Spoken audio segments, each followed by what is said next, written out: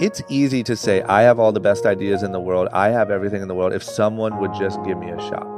That's not how it works. That's not how it worked for me. That's not how it works for anyone.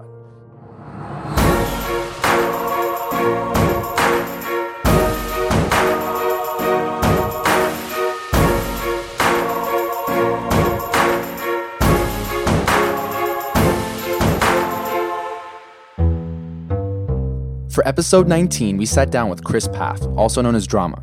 You may know him from MTV shows such as Robin Big and Fantasy Factory.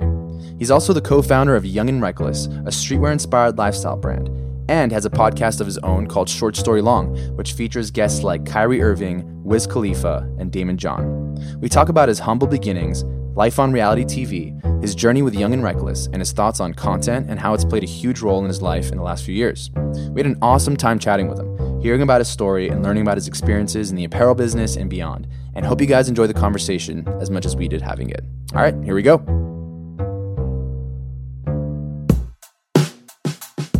Hey everyone, welcome to the Founder Hour with Pat and Posh. We're here today with our special guest, Drama. And Drama, we're excited to be in the Young and Reckless offices today and, be with you and sit down and converse about your upbringing and, your journey and what you're up to these days. So thank you for having us. Thanks for having me, man. I'm excited. And we're here, man. Ground zero of the Young and Reckless headquarters. Love it. This is where all the magic happens. Love it. So why don't you tell us a little bit about, I know you grew up in Ohio. You're not an LA native. Yep. So tell us about your upbringing as a child out in Ohio. Yeah, so I grew up in a town outside of Akron, Ohio. Pretty small, not like super hillbilly and wheat fields. But I always say, like, to give an example, looking out the window of my high school, there was a farm with cows, and we just watched the cows all day. And one of the biggest news days in the town was that one of the cows escaped and was running like through the streets, and people were trying to track the cow down, right? So like that's just to give you an example. Grew up. My parents are amazing. They're still together to this day. They taught us first and foremost that love and family and those things are the priority. And financially, like once again, to give you guys an example, like we didn't, we weren't like rich by any means or anything like that, but we never knew it. Like they chose, for instance, to like skip the expense of having cable TV. So I grew up without cable TV, but we just didn't know like, oh, that's because we can't afford it or something like that. It was just like, oh, we'd rather you play outside. We took our kind of yearly trips. We'd pack in the minivan and drive down to Myrtle Beach. That was our spot. And that's kind of what it looked like. Me and my brother, I have a brother who's 4 years older than me. We absolutely fell in love with skateboarding around when I was probably 10. And I do think that was obviously influenced by my cousin, who's a pro skateboarder. But at the time, we never knew him growing up. He's 13 years older than me, and he's lived in LA since he was 16. And he's from a city 3 hours away, right? So I think that we were like, oh, he's so cool and whatever, and we want to do something cool, and it led to skateboarding. But that's all we did. We dedicated every minute of every day to skateboarding. I didn't play any sports. I didn't do anything. All I wanted to do was go mess around and skateboard with my friends. Did you go to like a skate park with your friends, or were you guys doing like shooting videos? Like what was kind of a little of both. So what it was, the kind of routine was, I grew up. This is funny actually. I grew up with triplets. They were my best friends, and their mom was going to nursing school and was always busy, and so their house was kind of the hangout because there was no adults. And they all three skated. They were my best friends, and so every day after school, or if I could get out of school early some way, or every weekend, I would pretty much just go to their house first. I remember when my brother got his driver's license, that was like the game changer, right? Because it was like, we can do anything. Yeah. And we would figure out where to go. Like a lot of times we'd go to the local skate park and kind of warm up, and then we'd go, like you'd go to downtown Akron, or you'd go to Canton, or you'd go to these different places and skate like at schools, or, like we call it street skating, right? And we just either, just have fun and mess around. And then as we got older, we started getting into like filming each other. And I bought a camera, and I kind of became like the filmer. And I ended up making a full skate video with all my friends and went that direction. But yeah, we were just acting. We were recreating what pro skate culture is out here. We were just kind of doing a mini version there. Was your goal to always come to LA? Yeah. So as I got older, so let's say I started skating at like 10, you become familiar pretty quick that LA is like skateboard capital of the world. And it's hard to explain. Maybe it's different now because of the internet and stuff, and actually the work that Rob did. But like being a skateboarder in Ohio is not cool. Like you were an outcast. Like, it was still very much like the hot girls, like the jocks, and and nobody understood what skateboarders were doing. And so we just had this like dream of like in LA, girls like skateboarders. Like in LA, this is cool. And there was all the best skate spots, and it's warm all year round, and it was just like skate capital. So I just had this like dream of living in LA. And I knew I would say I wanted to live in LA from about age 14 on. And then from about age 16 on, I was dead set on like the moment that I graduate, I am going to LA one way or another. So yeah, I was dead set. I always say this, I wish there was, but there will never be another city or destination in my life that will compare to how I felt about Los Angeles. You know what I mean? Like you could say, hey, is there anywhere in the world you'd want to go? Sure, I'd be able to name you some places, but it's not even like a 1 out of 10 on the scale of what LA was. Like it was the dream thing. So what was the vision that you had in your mind? Like, you're into skateboarding, you want to move to LA. Did you want to come here and be a professional skateboarder and just kind of be in that scene, or did you have other dreams So as well? I wanted to be a pro skateboarder up until, once again, probably about age 16. At age 16, I knew I just accepted the fact that I wasn't good enough. And I just saw people around me, my friends, they were just better. And the funny thing is, a lot of that group of friends are pro skateboarders now. There's a kid named Kevin Turpening and Cyril Jackson, and there's all these kids I grew up in Akron, Ohio, that are now pro skateboarders, which is nuts. But I just looked around at them, and I'm like, I'm just not good enough for whatever reason. And so that's when I got into filming. And I was like, well, I just want to be obviously in this industry. I want to find my place. And part of the way that I paid for my trip to LA was that I made this skate video with all my friends, and I sold it to all the local skate shops and said, this is what the Akron kids are doing. It's so cool, whatever. And that made me like $1,500. And so I put it towards my moving thing. But when it came, so that dream was kind of dead, and I had evolved into what else I could do. And to be honest, I always say this because it's mind-blowing to me. Like when I finally graduated, I remember emailing my cousin, Rob. And I remember saying, look, man, like I'm coming to LA. My brother had got a girlfriend. He was supposed to move with me. He had got a girlfriend, and so he didn't want to move. And so I was like, look, man, I'm coming to LA like one way or another. If there's anything I can do, please let me know. Like I kind of know how to film. I can kind of take pictures. I can clean your floor. I can do literally whatever it takes. I just need to get there. And I remember thinking that living in LA, being able to pay rent in a studio apartment and like manage a skate shop, like Val Surf in the Valley was the one, right? Yeah, it's like you made it. I made it. Like I remember sitting on my friend's roof drinking 40s, which I don't know what the hell we were doing, saying like, look, man, I'm going to be there. Give me like 6 months. You guys can come out. We can drink all the beer we want. We can smoke cigarettes. We can just go skate everywhere. You know what I mean? Like, and that was literally like the dream, but I didn't have, it wasn't a targeted, like, I'm going to go out there, I'm going to be a pro skateboarder, I'm going to make it. It was like, I just got to get out there. Ohio sucked for me. I get a lot of backlash for saying Ohio sucks. It doesn't suck. But Well, elaborate on it. Like, what do you mean by that? Like, was it like just lack of opportunity, just kind of like a bubble? massively. I mean, I think that the problem is like I'm all for there's different types of people in the world, right? And there's a lot of people. My parents, for example, live in Ohio, love their friends, hate coming out here to visit us. It's too hectic. They just don't like it. Yeah. Even like some people say, like, why don't you move your parents to LA? They would hate it. They would be miserable, And there's a lot of people that I know and that I grew up with that are like that. So not everyone has this like sort of weird ambition or drive. But for me, after I saw what LA had to offer, even past skateboarding, just the people and the excitement and the things going on, I just was like, this is not an option. Like I have to be there. There's something there. I always say I was pulled by like opportunity more than I was pulled by a vision. Like I didn't grow up saying I'm gonna go to LA and start a clothing line. I grew up and said I'm gonna go to LA, I'm gonna figure this shit out. You know what I mean? How old were you when you were making the move to LA? 18. So you had just finished high school. Yeah, so the way that it went down, because this is kind of a good story too, is I said, okay, as soon as I graduate high school, I'm moving. My brother got a girlfriend right before I finished high school, and he was kind of like getting cold feet. And I was like, man, like, wow, what am I gonna do? I still was like, I'm moving. Graduated high school. The weekend after I graduated high school, that was on a Friday, I was skating with my friends. I fell skating, hit my head, had severe brain bleeding, skull fracture, was in a coma for 4 days, blood clot in my brain from the skull fracture, just done, right? Just out of commission. So I literally woke up.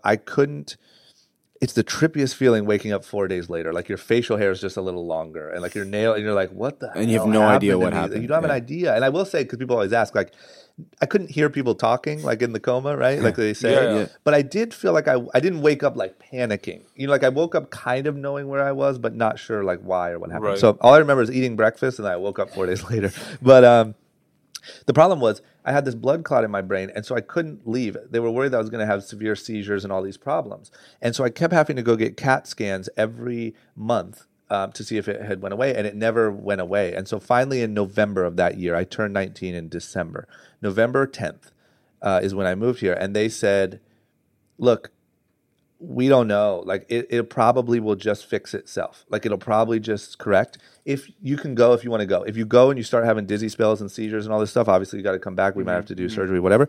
But just go for it. And so that's what I did. And I came, and I was super nervous when I first moved here because I thought any little thing was going to trigger like a seizure. But yeah, so that was right at the tail end. I turned 19 essentially a month later after I moved here. And you came here with what? No money? Yeah, I had $2,500, I think. And you were living with your cousin? Yep. So the way it worked was when my brother was 18, I was 14. My brother was so good at skateboarding. My cousin saw like a video of him skating and was like, oh shit, like my cousin's actually really good. So he's like, hey man, you should come out for the summer and skate with me. Like I'm going to be filming this video. Just come skate with me. I think you could really make it happen. And I was devastated, like beyond the worst. Like I said, LA was it for me. And then pro skateboarder, and then he's filming the DC video and whatever. And I was like, man, I'm never going to have this opportunity. By the time I'm 18, Rob's going to be married. You know, life is so not fair, me. And so when I turned 18 and my brother bailed, I sent Rob an email and I said, I'll do anything I can possibly do. You let my brother stay with you for 2 months. Is there any way I could stay with you for 2 months? Looking back, now, Yeah. do you think that decision of coming to LA and just figuring it out was the right one? Oh my God, like so beyond the right one. You know what I mean? I mean, Because you're still here, so clearly I'm still like, here and I'm just thriving, right? Yeah. And Yeah. it's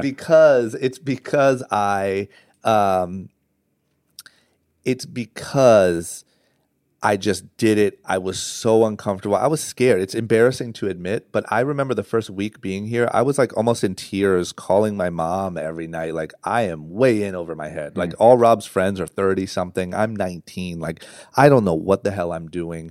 But it was always this like spirit of mine to just go for it and figure it out and make it happen. So what ended up happening is I found a gap, and that opportunity ended up with me staying with Rob for a month. And then I went home. So I came November 10th. I went home December 20th for Christmas. And the goal was you find an apartment in that time and then you go live there. And so I had found an apartment. I was ready to move in. And then like the day before I left or something, Rob's assistant quit. And he said, yo, you want to be my assistant?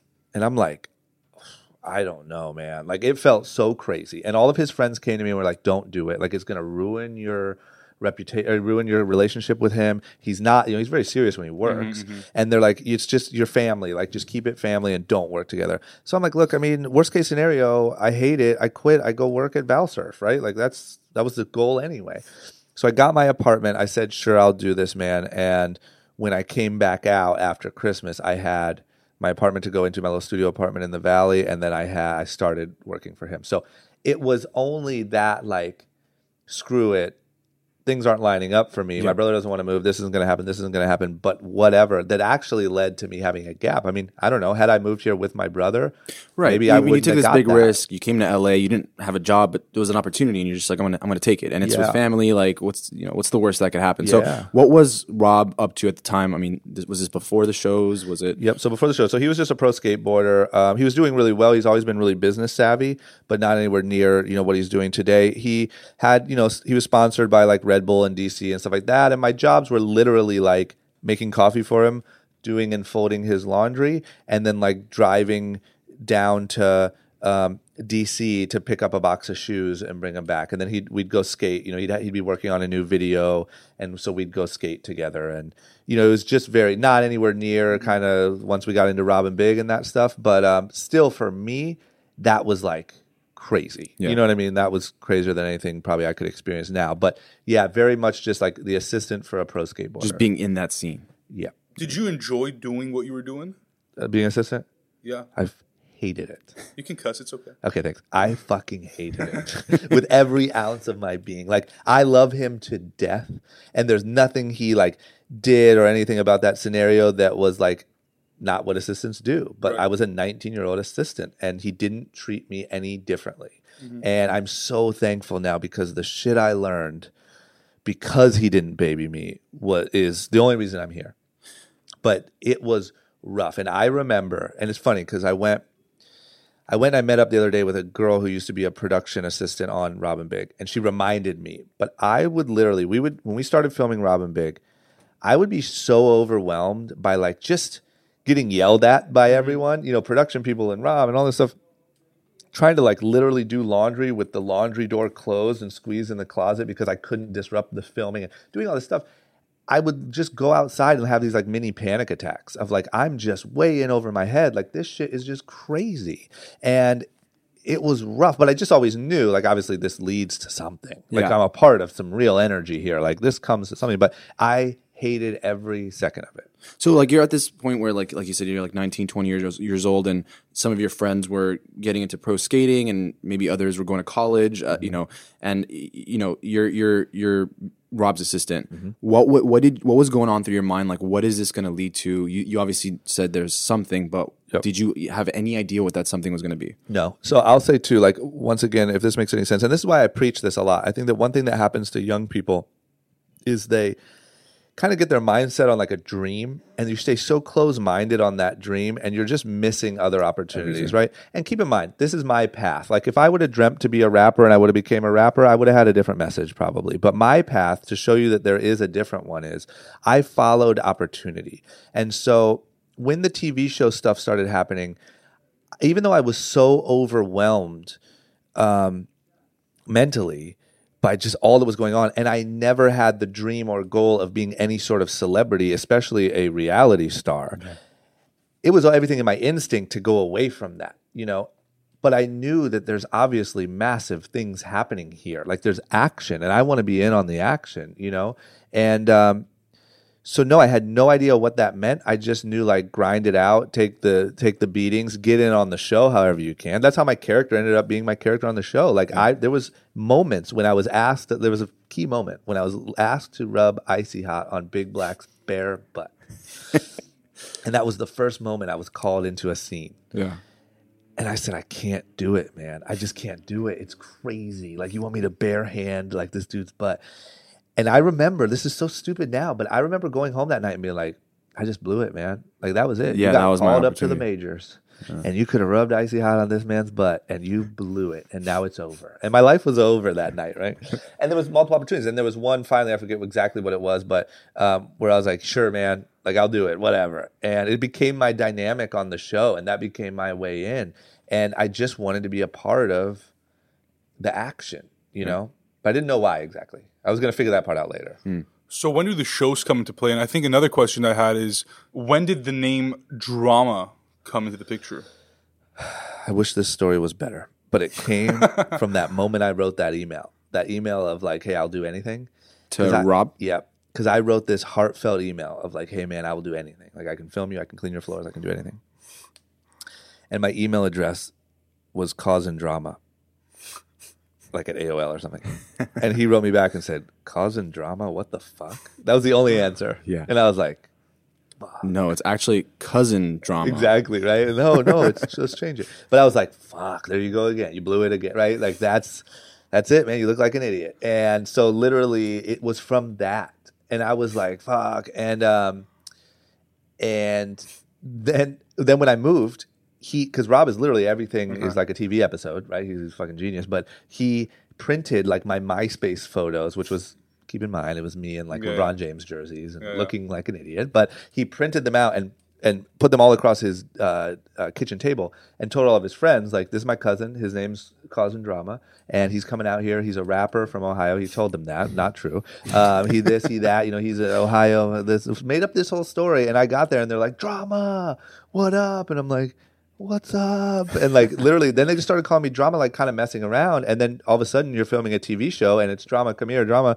And then your little thing says Drama and you're like, all right, there we are. I guess that's who And I am. and you did sort of, I mean, that was sort of like a like self-fulfilling prophecy there, because you ended up making beats, right? Yeah. So Sure it was did. kind of like you already had a name. was That Drama part Beats. was that part was. But that was my first attempt, right, at like finding my thing. So it's like get in on the energy and then find your thing. Yeah. I mean, I'll just say this to anyone listening, like, or to you guys, like, just never pass the opportunity for like to feel the action if you can.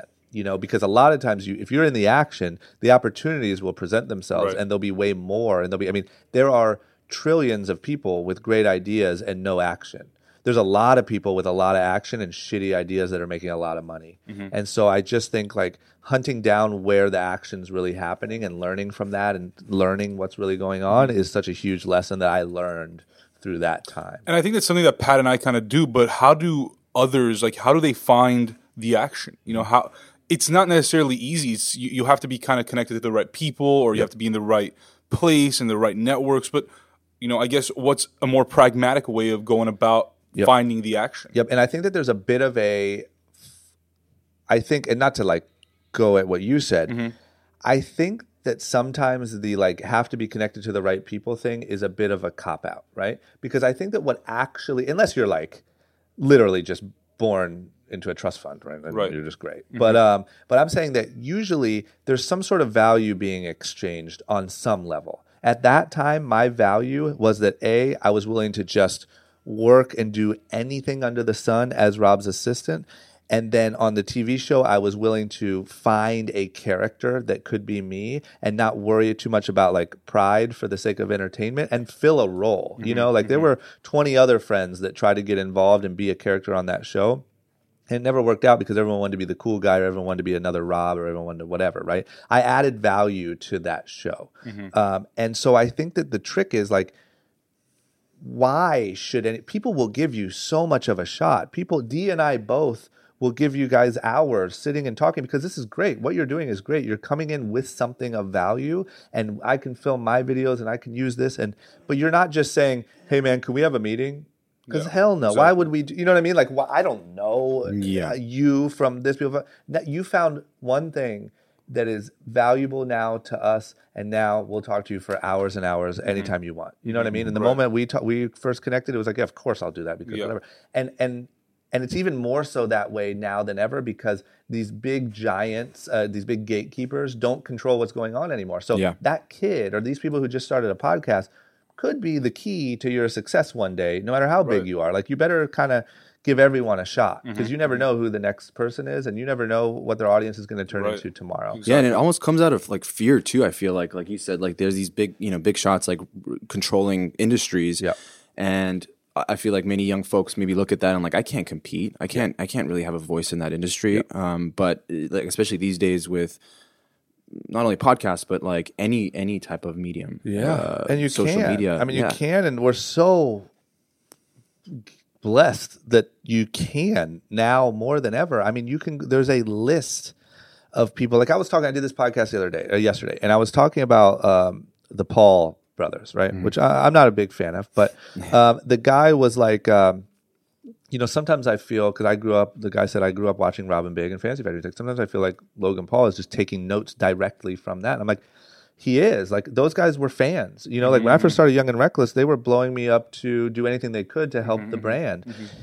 The fact of the matter is those kids who were fans, who were doing anything to help the brand, are now, like them or not, some of the most influential, highest paid, like they're it. Yeah. So like it or not, that happened in the last 6 years. Right. And that's just the way it works now. And those kids had no platform. They had no big kickstart. They didn't get a deal with Viacom, right? Like, so it's just realizing that that's true. And that's only going to become more and more true. And then from my perspective, what I was saying is like, it's easy to say, I have all the best ideas in the world. I have everything in the world. If someone would just give me a shot. That's not how it works. That's not how it worked for me. That's not how it works for anyone. And if you're not creating some level of value for that person, why? It just doesn't work that way, right? Why? Nobody's in the business of charity like that, of saying, hey, everyone come intern with me for one day. I'll give you all the gems and you go and good luck to you. It just doesn't work that way. So I think the thing to a young person is like, what are you bringing to the table? And then bring it to the table. Say it, like have no shame, DM everyone and say, yo, I have this podcast, it's doing really well, would love to have you on it. Here's some of our guests, whatever. Do it to everyone. Don't take one specific shot and say, like, once again, just because I think it's valuable. This kid the other day who I did a podcast with, who was incredible, reached out to me through my Instagram, and I don't think has many like listeners or anything like that. But he said, like, man, you were the one. You were the one I wanted to have on this guest. You were my top priority. And I said, don't do that. Like, let there be 50 ones, because you're going to get maybe one or two. If you set your heart on one, you're going to get crushed and you're going to lose, and that, who knows, if you have 50, but I'm really your one, somebody else that you're going to interview is going to know me and they're going to connect me with you or blah, blah, blah, or you're going to build up so big that it's worth my time. Like, just pitch yourself, have value, but then shamelessly pitch yourself. Right. You know what I mean? Right. So you mentioned D a couple times, and so D was actually the first guest of our podcast, and he's helped us out so much. He connected us with the H-Wood guys, and we interviewed them, and that was a great interview as well.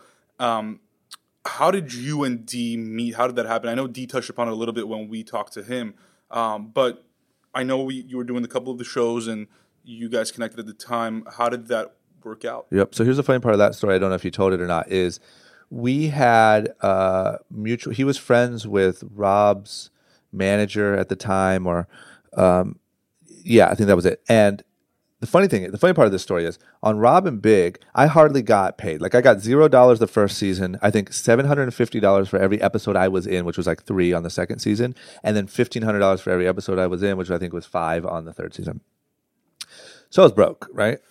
And I saw Rob making millions of dollars off of his DC sponsorship and all this stuff. Big Black started Big Black Clothing. He ended up making a couple $1 million off of that. I was like, okay, well, I can get something. You know what I mean? Like I can get some sort of sponsorship. So I went around to everyone, like literally Echo, every brand that I possibly could, and begged for, my number was $500 a month. And so because of this mutual acquaintance, I met with D and them. And I said, hey, man, I'm on this show, blah, blah, blah, $500 a month. I'll wear 5'4" head to toe. It'll be so dope. And they were like, we don't really do that. And like, you're not really on the show enough. And I was like, shit, man. Like, I'm third in line is not enough to be in the money, right? It cuts off after 2.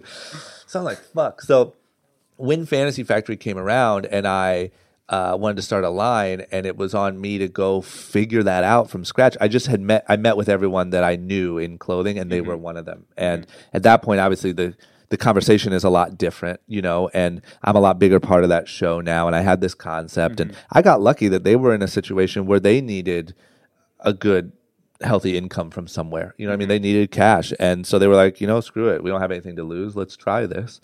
And, it just worked that way. But it's funny. I told him, like, if you would have just paid me $500 a month, you never would have had this problem. You know what I mean? Like, you look what you created.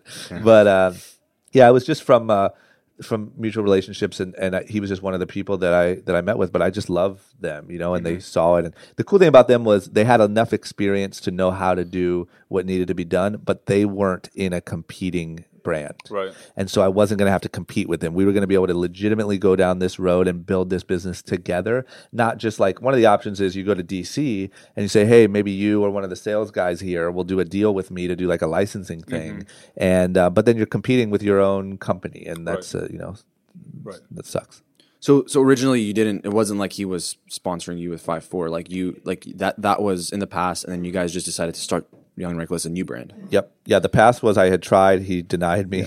Yeah. And then we came back, and at that point I had the name. Like I had the name Young and Reckless.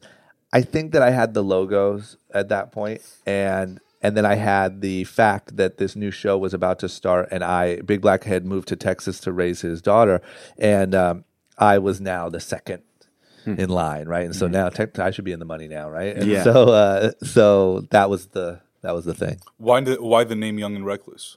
I really, really wanted to create. So number one, my biggest fear was creating Drama's merch brand. And if this makes any sense, like the way that my brain worked then and still works now, and sometimes it haunts me when I'm trying to create all this content, was I didn't want to be a celebrity that sold product. The way I thought of myself was I wanted to be like more in the background. I just wanted to run a business. Like I wanted to have a real life in LA. I didn't want to worry about trying to pump myself up to make money. It felt like being a stripper almost, right? Especially because it's not based on any talent. Like I'm not trying to sell more albums or hit more home runs. Like I'm whatever. I'm not that guy. So that's all I wanted. So I tried to come up with a name that meant something. And I tried to think like, how can I create a movement, a culture? How can I get people really behind this? And if I have a company, called Drama Beats Clothing or called, Gray Chair Clothing, like that's not going to do it. And so Young and Reckless was just what came to mind after a lot of bad ideas. And it, I just wanted to inspire kids. I felt like I was in the trenches of like moving from an uncomfortable place, extending myself as far as I could to try to make something happen. And I wanted to try to empower people to do the same. Would you say that Young and Reckless is a good reflection perhaps of what you were when you were moving out of Ohio? 1,000,000%. So that's what I try to, I've refined it now because I've gotten older and gotten better perspective and more knowledge, but that's what I want to happen. And to be honest, I don't care if like you just want to go on a vacation and jump off of this famous cliff in Ibiza into the ocean, like that's your dream, or you want to skydive in Dubai, or you want to be an entrepreneur and whatever. It's that same spirit that's in all of those people that do anything. It's so hard to break out of what is expected of you or the mold that you are taught is right. It's so hard. And that is what I truly connect with and feel like I did and still try to do to this day. And I want to try any way I can to empower young people to do the same. And through the messaging of the brand, it's just one of those ways. Yeah, I love that because, so Pat and I, one of our favorite books is Simon Sinek's Starts With Why. Oh my God. And, kind of like talking about, and we tell a lot of our friends that reach out to us and say, oh, we have this idea. And before we tell them, like, before they tell us about what it is, we're like, why are you doing it? Like, what's the point of it? Like, I don't care what you're selling. I don't care what you're doing. Why are you doing it? Yep. And they can't answer that. And I say, go back, think about that, come back, and then we'll discuss it. Yep. So do you think that the why of Young and Reckless or just drama in general has changed since you came to LA? No, I really don't. I feel, to be honest, that part of my mentality feels completely like intact and the same. And I almost wake up today with the exact same feeling that first hits me as I did when I was 19 living in a studio apartment in the Valley. Like, it's like, all right, like you got to figure this shit out. Like you got to be aggressive. You got to be creative. Like, and like nothing's going to be, you could very easily be working at Starbucks or back in Ohio in a year if you don't, like I just feel that way. And I don't think I ever want to lose that. You know what I mean? And that is what I still want to empower kids to do. I think the only thing that has changed is when I was 25 and Young and Reckless started becoming very successful. Keep in mind, every day I was like jumping into foam pits and getting attacked by bulls and like crazy shit for TV. Yeah. So my mind was a little bit more on like, all right, let's do crazy shit. It's now evolved into something much more realistic and much more truly me. That is like, okay, now I've ran this business for 9 years. I truly know a lot of, and obviously have a million things to learn, but I know a lot of good business lessons and kind of life lessons and mindset lessons. And so I'm able to come at it now from a much more educated perspective and give practical, real advice on how you do that, as opposed to like, just be crazy, do anything that anyone says you can't. Like, great, but where does that go? So now being able to do a podcast, being able to do podcasts like this and really answer those questions, I think I'm really starting to connect with people in a deeper way than I ever have, even on reality TV, because they're getting real information. It's something they can go do tomorrow, not just like, hey, go be crazy.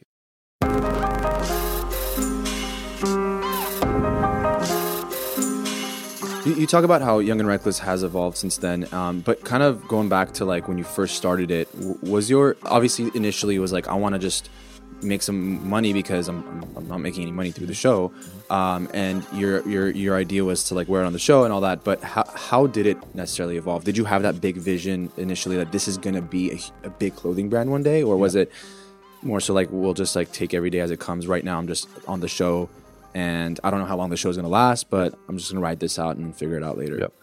So I think the best way to answer that is like, because people always ask, did you ever think it would be this big? And the answer is yes. because of course when you start something, you're sitting in your bedroom thinking this is going to be it. Like this is going to be the next. I remember Famous Stars and Straps was so big then, and obviously DC was exploding, and I'm like, this is going to be the next, and we could do this, and it's about empowering kids and blah, blah, blah. Now, that was a very naive dream, and there was zero plan on how to get there, and like no strategy, no nothing, but it was in my like goals. But there was just a lot of ups and downs and lessons that had to be learned to even, I mean, it's been a grind. When I look at it now, I don't look at like I'm that same kid in the bedroom and say like, we did that. Like exactly what you were thinking happened. I think like, whoo, this has been a battle and we got a battle more to go to keep going where we want to go. It's a much more realistic view. But yeah, I don't know if I'm forgetting the other, was there another part of the question? No, I mean, yeah, I was just curious, like, what was going through your mental state and the opportunity. And I will say this, and I'm not shy about this fact. Is like, and this is what led me to discovering that I need to like start a podcast and put out more content about who I actually am, because I was not some passionate clothing designer that wanted to change the fashion game. You know what I'm saying? I wasn't. I also wasn't a pro skateboarder. I also wasn't whatever. I didn't know it then, but I was an entrepreneur. I wanted to own the thought of, so keep in mind, I came here with the dream of working at a skate shop, living in a studio apartment. That unfortunately quickly evolved to the thought of owning a business that I could sustain any sort of lifestyle in LA was like mind-blowing goal dream. We got to get there. And I saw an opportunity to do that from what we were doing on TV. And I mean, obviously I was heavily influenced by like I said, DC exploded, I think from like $100 million pre-Robin Big to like at the height, like $500 million global massive business. Yeah. Big Black sold, I think it was 10 or 14 $1 million worth of Big Black clothing. Rob started a brand in the kitchen while I'm sitting there every day drinking coffee, watching, called Rogue Status, which was the shirt with all the guns on it, and whatever streetwear brand out of Venice. Yeah. I watched that. I would go down to Rogue Status, which they were so cool, and they were down in Venice, and they were just hanging out outside of their shop and really creating a culture around their brand. And I watched all of this happen. And so I tried making beats. I tried doing all this other stuff. But I said, like, man, like, if I could make a clothing line that spoke to this audience, that did what I preached, what I practice, and build a culture around that and get people to feel fired up and blah, blah, blah, and then market it on this show, like, this is the opportunity, you know? And that's what gave me the steam. I've tried a lot of shit. And I've, like, everything else, well, not everything else, but a lot of other things have not worked. This one nothing has ever felt like Young and Reckless felt when I started getting it going, because it just was perfect. Yeah. So the drama that like everyone has seen on the show, you know, doing a bunch of crazy shit. Tell us about a crazy story that maybe they haven't seen, maybe like a business story for Young and Reckless, like behind the scenes.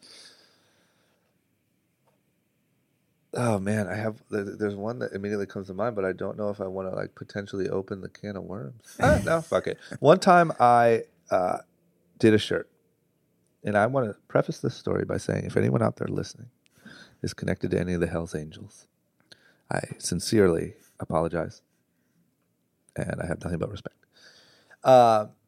We did a shirt.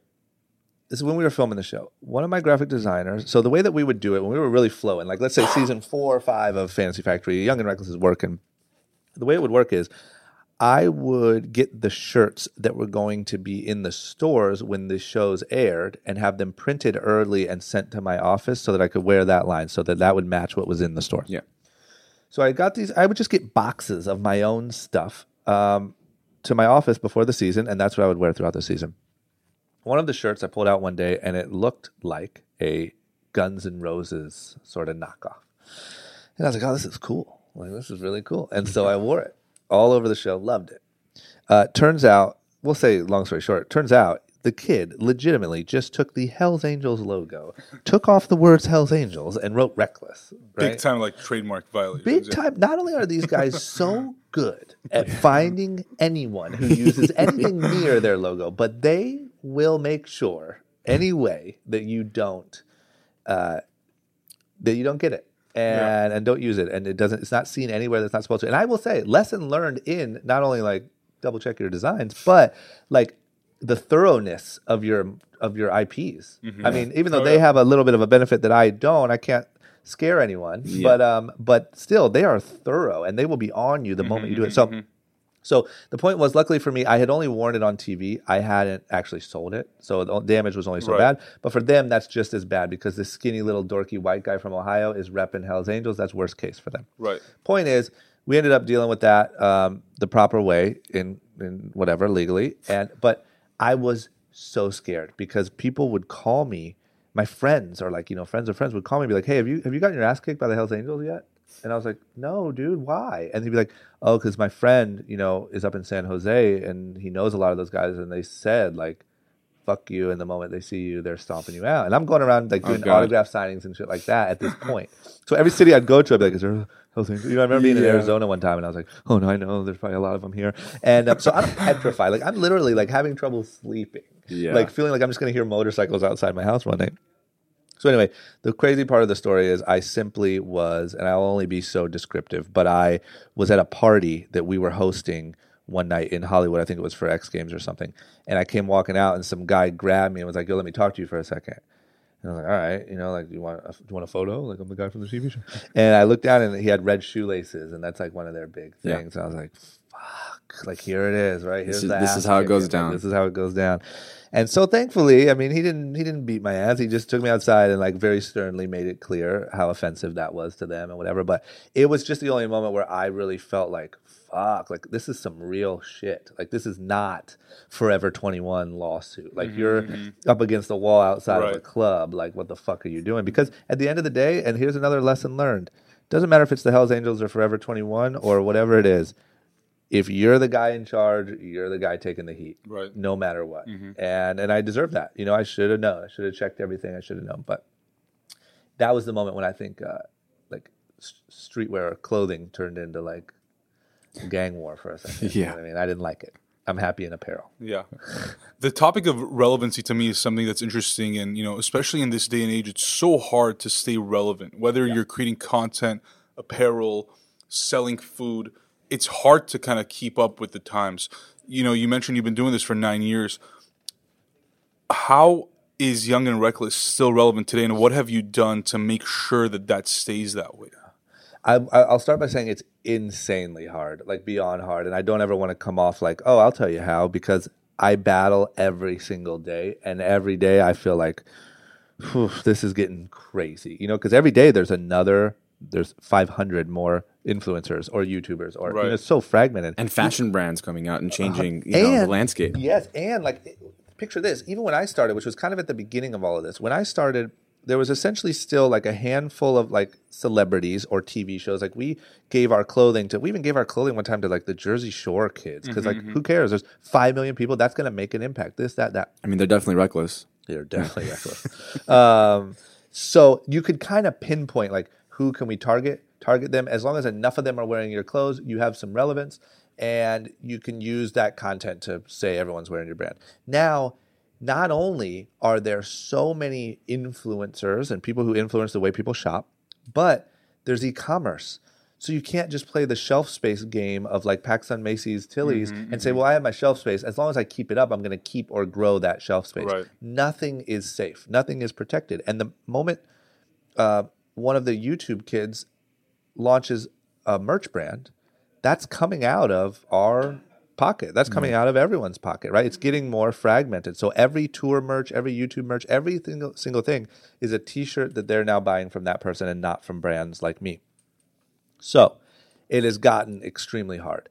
To answer the question, though, I think that it's about a game of, number one, you got to just work your ass off. And you got to I've seen a lot of people be too picky and be like, no, that guy's not right. And that guy doesn't fit the brand. And that guy doesn't whatever. You want to protect your brand. You really do. But at the end of the day, if you want to have a brand the size of the brand that I want to have, you have to kind of spray and pray a little bit. And you have to make sure that you're not touching on anything too crazy on either end, but you're getting it out there. You're talking to people. You're going to the events that matter. You're at the things that matter. You're doing the podcast. You're constantly making sure that it stays on people's radars and handing it out. And I mean, I still to this day, probably today, I will screenshot and send 10 boxes of promo to friends or people that asked or friend of a friend or whatever.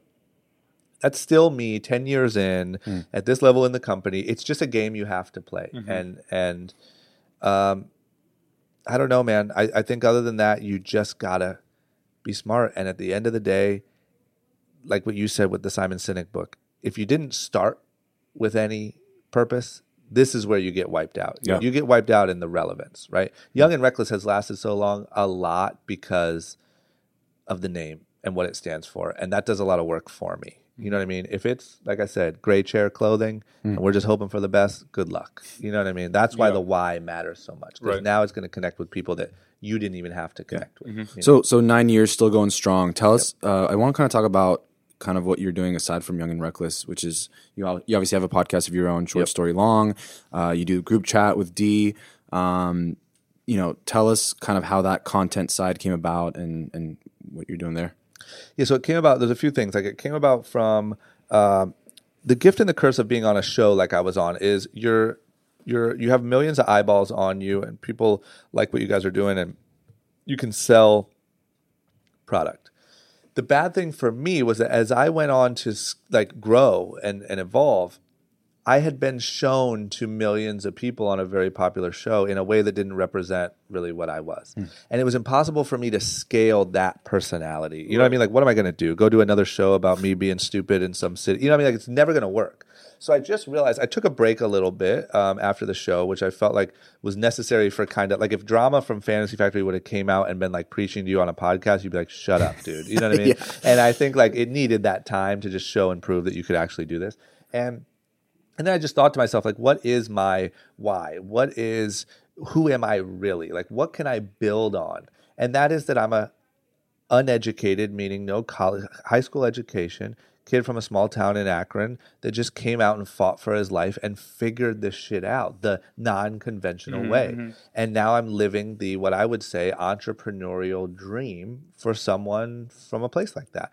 And I think that it's my job to build on that and share those stories and tell other people's stories as much as I can and kind of bring that all home and continue to build and let the next people go do that. You know what I mean? Damn, I just lost my train of thought again. Well, we're talking about you doing like just overall content. Like that's a big part of your life now. Sorry, I keep...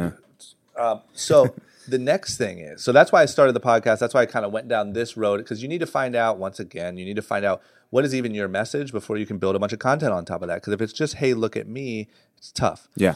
So that was my message. That's what I want to get across. The first step was a podcast because it's very, you know, there's no rules. I didn't have to wait on anyone. I didn't have to go get a deal. I could just do it and post it. And that started the momentum. I think that when I started Young and Reckless, just to give a timestamp, the way that it used to work was like the people, the CEOs or the founders of the company were supposed to be kind of cool and mysterious and like you could just play this character a lot and people supported this weird thing. That's done. That's over. Now they want to see how you're building the business. What are you doing? Like, what does this actually mean? Why am I going to buy this shirt from you? Because if not, I'm going to go buy it from Logan Paul because he's funny and I like that catchphrase. You know what I mean? You need to really connect more than ever before. And that's the goal. And I think that really what's coming is I think that we're in an era of content like Instagram short form content, YouTube vlogs and that stuff. A lot of the stupid stuff kind of blew up because I think people didn't realize how much attention it was really even taking from them. You know, like you're just on your phone. You don't think when you're on your phone 6 years ago that it's becoming your new television. Right. You're just on your phone. You're just watching funny cat videos or funny whatever. And then all of a sudden now in 2018, this is the TV, this is the cable network, your phone is everything. And just being honest, a lot of pointless shit is really, really popular. And that's the age of kind of this influencer thing. That really I think that what is coming and where that will evolve to is the people that can connect as good as a YouTuber or an influencer, but has something real to show. That's why I think that Will Smith starting YouTube and Instagram has been like the greatest gift we've ever been given by Will Smith, because it's somebody who's speaking the vlog language. He's not trying to be too cool. He's not doing any of that. He's talking directly to you like some 16-year-old kid, but he's Will Smith. And he's going on Jimmy Fallon and he's filming a movie and he's bungee jumping from Tom Cruise's helicopter, whatever the hell he's doing. Right. And that's, of course, going to overshadow somebody just messing around, meaning nothing all day long. So I think that, like, I'm on the right side of where this thing's going. And I think that my goal is to, as transparently as I can, show people my real journey and real stories of other people's journeys, and say, by exposing you to this, you can do it too. Yeah. Right? And you talk about how much, content there is these days, and like it's so saturated, like any type of medium you think of, like just content. Yeah. How important is it? And this is, I think, just a general good business lesson, is like to have this kind of niche. Because I think where we see a lot of people kind of just fall short is like they just kind of shoot for just general like public, where they don't really focus on something. I don't know, how important is that to you, and do you feel like you have like a target that you're trying to like really connect with? Yeah. So the way I see it is this: like, there's so much content needed, it's insane. Like, it's like, to even have a shot, you need a podcast, a daily vlog, blah blah blah. Your Instagram's popping, this, that, whatever. It's mind blowing how much you have to do to make an impact. And I think that quantity matters over quality much more than we know. Right? It's the quality of the message, not the quality of the video. Yeah. And I think that for the amount of content that's actually needed to even potentially have a shot, if you don't have a core sort of value or target, now you just have a lot of nothing. You know what I mean? Like, one of the reasons why I like, for instance, what Gary Vee is doing, he's putting out so much content. Unreal. But it's like insane. It's insane. But what I'll say is, he's not reinventing the wheel every time he makes a video. It's a lot of the same shit. Yeah, exactly. And that's why it works, because he stays very on brand and on message, and it allows him to put out 50 videos a day on all these different platforms. It's the only way it's possible. So if you say, like, okay, what I'm going to do is I'm going to conquer the world with content. I'm going to make 5 videos a day on every platform, but I don't really know what my message is, you're screwed. You're just dead. And you got to find who's even right for this brand or this message. Be honest with yourself and with them about if they're right for it or not, and follow kind of what people are saying and what people are gravitating to, and then expand on that and keep learning yourself. Like, don't ever become someone who's just sitting preaching over and over and over. Once again, just to use, I'm not even the biggest Gary Vee fan, but another thing he does really well that I think separates him is, you see him actively working. Like, he's in the back of an Uber. He's outside. Like, you know what I'm saying? It's not all clean. His and like, content is him at work. Do? Yeah. Like, it's like you're literally like in an airport. He's not sitting at now. home like staring at a camera. Yeah, He's or like a perfectly in produced video like, you need to get out there and hustle. Like, it's just like, who are you, guy? What do you even do? Yeah. So I think that that's really cool, because it's authentic and it's real. And I just think, like, that's where it's going. My core audience, if I said I had one, is that it's people like me. It's people that maybe don't have the ability to go the conventional route, or more importantly, in 2018, more people that realize that there is no conventional route anymore. It doesn't exist unless you're a doctor or a scientist or whatever. So if you connect with that, I'm here to show you, as someone who has spent 12 years going the non-conventional route and has been relatively successful, and is still actively every day fighting my ass off to continue to go the unconventional route, join me. I'll share with you what I know now, and I'll share with you everything that I'm learning from here forward. Yeah. We talked about media a lot, and one of the guests we had studied journalism while she was in college, and now she's like an influencer and just killing it, making a lot of money. And we were talking about how journalism essentially is dead. And I'm a big fan of group chat, by the way, with you and D, and I think that all the topics that you guys discuss are not only like the current topics, but I think the, just the regular person's, opinion that you guys put on it is what we need to hear. I searched Kanye West on YouTube, and you guys were like one of the top videos. Did you know that? Yeah. I don't know if that was just because like I hadn't watched the video, so it wasn't like a recently viewed. It was. It's just because it's relevant. I mean, we're definitely trying to market it. Like, we're putting some spend behind it, but that's big. No, it's great, and I think that Donald Trump, for example, is a big reason why media is changing. And, I think the way he's saying it is wrong, but I think it might be doing good for media in the sense that, he's revealed this phenomenon of fake news, or just people like clickbait and just putting out bullshit out there that's really not relevant. It's really not valuable. How does, first of all, how did you and D come up with the idea to say, we got to do this thing? And, why do you choose the topics that you choose to talk about, and who are you trying to impact? So the idea was mainly sparked by, after Complex Con this year, we love Complex Con, big fans of what they're doing. We think it is the future.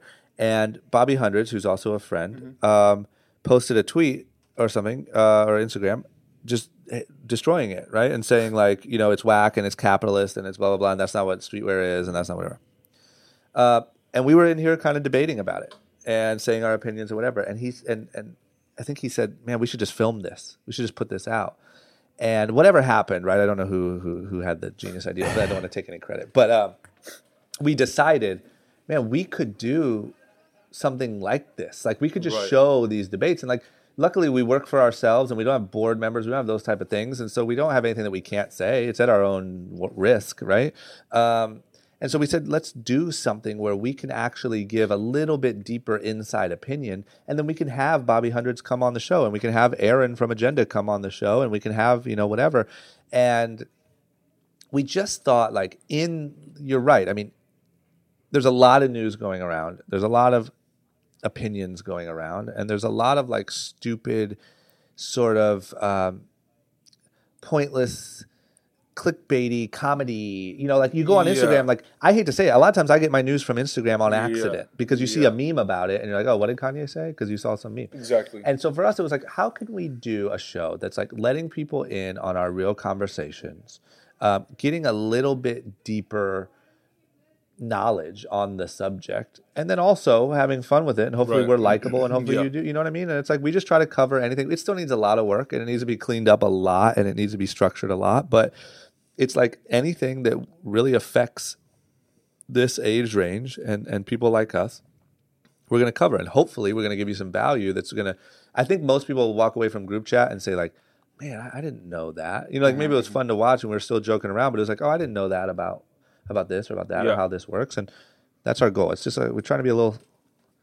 to the point about it being clean, I respectfully disagree because I feel like when I turn on the television, which I rarely do, but when I watch, news, it is clean. It's like a little too perfect. It's a little too scripted. What did I say about clean though? You said it should be a little bit more cleaned up. Like, I don't know if you meant like the content or the quality or whatever, but I like the fact that it's raw. I like the fact that... Oh, you mean our show should? With the group chat, This is what I mean. Yeah. I think that, for instance, and I'll just tell you because we were talking about the other day, is like, it should be like, here's the finance section. And we're going to talk about this. Here's politics. We're going to talk about this. Here's blah, blah, blah. Just like structured. And like I said, we had the idea and we could have Bobby Hundreds and Aaron come on maybe together if they would do it. Maybe not. We're just so fucking busy. We haven't had a chance to do it. We've had our friends on or whatever. I mean, like, if it was like this week's guest is blah, blah, blah. This is what we're going to discuss. Here's our topics. I'm saying he emails me what he wants to talk about. I email him what I want to talk about the morning of. We go up at 10. And we just literally just film it live in one shot. That's what you get. And we could add some, some like structure. It's just a little messy. It's just a little like we'll talk about Trump, politics, streetwear, Stormy Daniels. Then, you know what I mean? It's like, and it's like there's no. But that's what people want. I think that. And maybe unfortunately, you're that's what news is this day. And I think like actually one thing that does piss me off is like with the whole Trump thing. I think that the media is the reason why he is this way. I think Pat and I talk about this all the time. If for 1 week there was a moratorium on news for them to not talk about Trump, he would be a completely different person. Yeah. Because he requires the attention. Yeah. I think that folks, like us that continue talking about him, it like feeds him. Yeah. Like it's like more fuel. But I almost feel like it's almost like a chicken before the egg scenario to me. Yeah. It's like, did the media create Trump or did Trump create the, I don't know, and all I know is this. It's fucking mind-blowing, and it's like an incredible thing to watch. You know what I mean? Like, it's like, how did this happen? Like, what in the fuck? You're just watching, like, history just change, and it is. Change. It will never be the same. Like, you just can't go back. I'm not saying the next one will be like The Rock, but... it might. It might. And you can't... it's not going to be George Bush. No. You know what I mean? No. Yeah. And at that part I appreciate. Like I will say, that's another thing that Rob, even to this day, gives me really good perspective on. Is he's smart and we agree on the opinions, but he's so incredibly positive. Like every time I talk to him, I'm like, bro, did you see what just happened? He's like, isn't this incredible? Like, isn't this amazing to watch? And I'm like, no, we're gonna die. He's like, we're not gonna die. This is amazing. And I'm like, holy and I think shit. you and D on the last episode of Group Chat well, after we release this might be the second to last episode. Yep. You talked about like the different perspectives and how, perhaps not necessarily that what he's doing is positive, but that there is a different perspective to Trump, for example, or there's always a different side to the story. Yeah. And I think, again, like 50 or whatever, 48 or 50% of this country still likes Trump or still will vote for Trump. Yeah. And, that's a whole other problem. But it's how do we cater that to both of these sides so that the message that we put across, and I think that's why we chose to do this podcast, was because, number one, we're just talking about the real human stories. There's really no politics involved. You can be whatever you want. Yeah. You can believe in whatever you want. You can do whatever you want. We don't really care. Yeah. But I think that the audience has a real takeaway of, like, I don't give a shit if this person's Republican and, like, believes in that or that. They just did something cool, and we want to learn that. We want to kind of follow that model. Yep. And so I think what you guys are doing obviously is awesome, and thank you, man. Hopefully we continue seeing more of that, and just putting out more content. And who knows what this will all lead to? Really, I don't really know. I don't know. Both of us don't really know what this will even lead to. But it's going to continue to evolve, and you just got to play the game. And to tie it back to the beginning, man, it's like it's where the action is. Yeah. We know that. That's undeniable, right? The action is in creating content with a message on brand for yourself, whatever it is, and it's podcasting and it's video blogs, and so it's like it's podcasting now, right? Like, but like tomorrow it might be something different. And like you said in the beginning, like if you're focused on like I'm going to create the biggest podcast in the world, and I'm only going to be focused on creating the biggest podcast in the world, you may miss the next big channel. 100%. And I think the sweet spot is in the middle, right? It's like sure, podcasting could kind of phase out, but I think that it will phase into something new that if your message is strong enough, your people will follow you too, right? And I think that I have quite a bit of faith that podcasting is a new medium that is here for quite a while. Yep. I don't see it as like a Snapchat. Like it's a medium. It's radio. It's not, the station. Yep. And I think that as long as you're building that audience and that message, they're there no matter what the medium is. Like that's one thing we told ourselves that made us really reassured us a little bit when retail was just getting crushed and we had just spent the last 7 years building in retail, was the audience is there. The people who like Young and Reckless clothing is there. They are just moving to shopping online. So we need to switch to being online, right? Mm-hmm. So the people are there, the listeners are there, and it's just, this is where the action is. It's clear as day. It's nowhere else. So just like when I started Young and Reckless or got in on the TV show, I had no idea where it was going to lead, but the action's always going to lead you to the best place. It's the best option. Yeah. Drama, I kind of want to know with this question is like you are an extremely hard worker. I can imagine like having all these things going in one day is a lot to do. And you still got that fire going. Like, what do you do outside of all this? Do you have family? Do you have anything else you're doing? Yeah, I've gotten better at that recently, right? So I do think for a long time. So don't get me wrong, like I'm not some like crazy, all I do is work and then sit in my room and think about work. But like I never really had skateboarding kind of phased out around like 26. Now it's just I do it once every few months, but it's just super painful. Yeah, I'm getting old, and I don't have like any hardcore hobby, or anything like that. But I have gotten a lot better lately in the last couple of years at like reading. Like it sounds, I genuinely really enjoy it now. And the first book that sparked me that like books are incredible was Start With Why with Simon Sinek. Yeah, I read that. I'm like, this is. I did not know that, by the way. Yeah. Oh my god, yeah. I read that first. That might have been the first book I ever read in my life, honestly. Really? And from front to back. And I watched his TED Talk first. I don't know if you saw that one. Yeah, he's amazing. I watch a lot of his stuff. Yeah. But so I genuinely enjoy reading. I genuinely enjoy working out now. I'm learning to like meditating. Stuff like that. So what's happening to me now? I feel like the way that I describe it is, I came up here. I was like full throttle. I'm in LA. Do everything you can. Just like chug Red Bulls and get it done. And it just maxed out at like 27, 28. Like you just can't live that way. Yeah. And I just was super depressed and bummed out and nothing made sense. And at the same time, Young and Reckless was having trouble with retail. And it was just a very bad time. Yeah. And so that's what led me to like, okay, what's the right way to do this? And I've learned so much from the guests on my podcast. And I've learned so much from these books that I've read. And I just now am truly taking control of my calendar, when I have time off, I have time off, and I whatever it is, watch a documentary, read a book, exercise, do those things, and just being more balanced that way. Right. But I don't. I still wish I would just loved bow hunting or something. You know what I mean? But I haven't found that yet. Yeah. You're too young for that. Yeah, but am I or jujitsu or something? You know, Perhaps. actually, I'm an avid spear fisherman. Yeah. And on the weekends, Makes I for an head down interesting there. story. You know what I mean? guess. Yeah. I have one more fun question. I asked a few please. of our guests. It has nothing to do with really anything. But if you were to create your own flavor of frozen yogurt, Pat's probably thinking, God, I don't know why this guy's asking this question. But what would it be if you had to create your own flavor of frozen yogurt? I'm trying to think of what the most delightful thing in the world is.